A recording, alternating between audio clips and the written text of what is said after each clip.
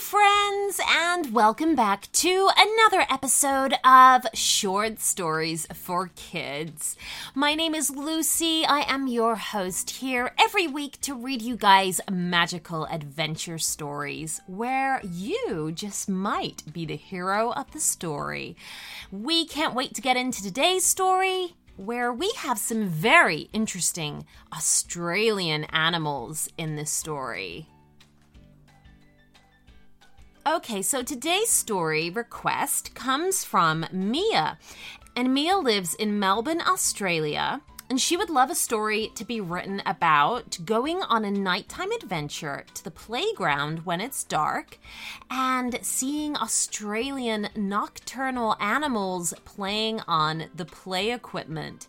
And nocturnal means animals that basically don't go to sleep at night when we do. So when it gets dark and the sun goes down, they actually come out and they hunt and play, and they're completely awake, and they usually sleep during daylight hours when the sun comes out. So this sounds like a fantastic idea. Thank you so much, Mia. We hope that you love the story Down Under, and everybody else too. Here goes. It was another warm night in Melbourne, Australia, and Mia was having trouble sleeping. When she'd first gone to bed, she'd fallen asleep straight away, but now, in the middle of the night, she found herself awake, not to mention feeling hot and sticky. Mia climbed out of bed and crossed to her open window in the hope she might feel a cool breeze. The air was still, so the only thing coming through the windows was the distant sound of laughter and excited talking. It sounded like friends playing. Whoever could this be at that time of night? Listening carefully, Mia decided the sound was coming from the nearby playground. She had no idea children went to the playground at night. And here she was, wide awake. So she decided to join them. After quietly dressing and leaving the house, Mia made her way along the lamp-lit street to the playground. The playground itself had no lighting, but the moon was large and round in the sky, and her eyes soon adjusted to its glow. She could hear the voices more clearly now, and there was definitely movement on the climbing tower. Mia decided to head there first. Hello? Mia said, feeling a little shy. Please, can I play?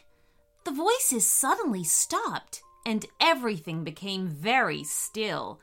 There was just the sound of distant insects chirping to one another. Hello, repeated Mia. I know you're there. I heard you up there. Said a voice, as if it was trying to think of something to say. Well, you see, we were here, but we're all gone home now. Then how come I can still hear you? Mia asked. This was followed by lots of muttering in the tower above Mia's head. There was a slide made from a big tube that ran around the tower to end near Mia's feet, and Mia could hear some of the voices echoing down it. What do we do now? Said one voice. I don't know, whispered another. We can't let her into the castle, said a nervous third voice. We must defend it, said a louder voice. We must never surrender. But now Mia was looking up at the tube that made the slide. I can hear you, you know. She's getting inside to the defences, squealed the nervous voice. We don't have any defences, said the first voice. The slide was too steep for Mia to climb up, so she went around to the far side of the climbing tower and used the handholds to climb up. Naturally, she was expecting to see a group of children up on the platform, and was certainly not expecting to see a group of animals huddled there. Hi, said Mia.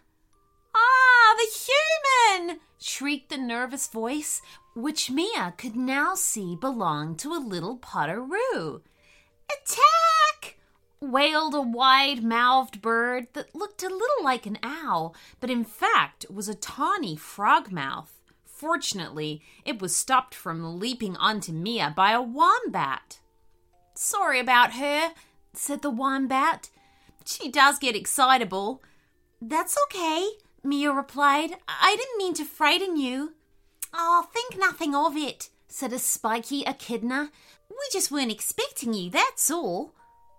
"We thought you might be after our castle," explained the wombat. "The climbing tower. I love climbing on here," smiled Mia. "Oh my goodness," said the tawny frogmouth, ruffling her feathers. "Is this your castle?" No, laughed Mia. "It's not mine." "Then can we have it?" asked the echidna. "Because we rather like it." "It keeps us safe," said the nervous Potteroo. "There are dangers out there in the darkness." "Oh," Mia said, "such as?" "Things with teeth," said the wombat quietly. "They want to gobble us up." Mia shook her head. "That's not good at all. I can see why you would want to hide in a castle. Are they out there now?" The little Potteroo nodded his head up and down. "Oh, yes, they make our lives a misery. You never feel safe. It would be much nicer for us all if they would just go away." "He's right," agreed the tawny frogmouth. "But we're no match for them and their long claws and sharp jaws." "How terrible for you all," said Mia. "I wish I could help you." "Oh, that's very kind of you," said the echidna. "But we wouldn't want you to get hurt. Now you're here, it's best you stay with us in the castle until the morning." "Shh!" hushed the wombat urgently. "They're coming." All 5 of them fell silent immediately. Peering between the slats of the platform, they could look down across the playground, and there, in the light of the moon, moved 3 dog-like figures. "Dingoes!" whispered the tawny frogmouth under her breath. They were following a trail. Mia watched as the lead dingo sniffed around a swing, while another investigated a climbing net. "They're going to find us," whimpered the Potteroo. "They're following our scent." "Don't panic," reassured the echidna. "We have our castle, remember?" The 3 dingoes gathered around the base of the climbing tower near to where the slide tube finished and looked upwards. "G'day up there," growled the lead dingo. "What are you tasty fellas up to?" "Well, you see, we were here, but we've all gone home now," said the wombat quickly. The tawny frogmouth slapped her forehead. "Why are you saying that again?" The dingoes laughed a wicked laugh. "Oh, I think you're up there all right. Why not come down and say hello?" "We're not coming down," shouted the echidna bravely. "We're safe in our castle from the likes of you." The dingoes thought this was very amusing. "Castle? Don't castles have dragons? You fellas got a dragon up there?" This caused the other 2 dingoes to fool about laughing. "Oh, yeah, we've got a dragon," said the wombat, making tawny frogmouth slap her forehead again. She was quite sure she'd have seen a dragon up there by now if there was one. "Well, what do you know? You've got a real dragon," chuckled the lead dingo. "Yeah, we have," continued the wombat. "And its favourite food is roasted dingo, which it makes with its fiery breath."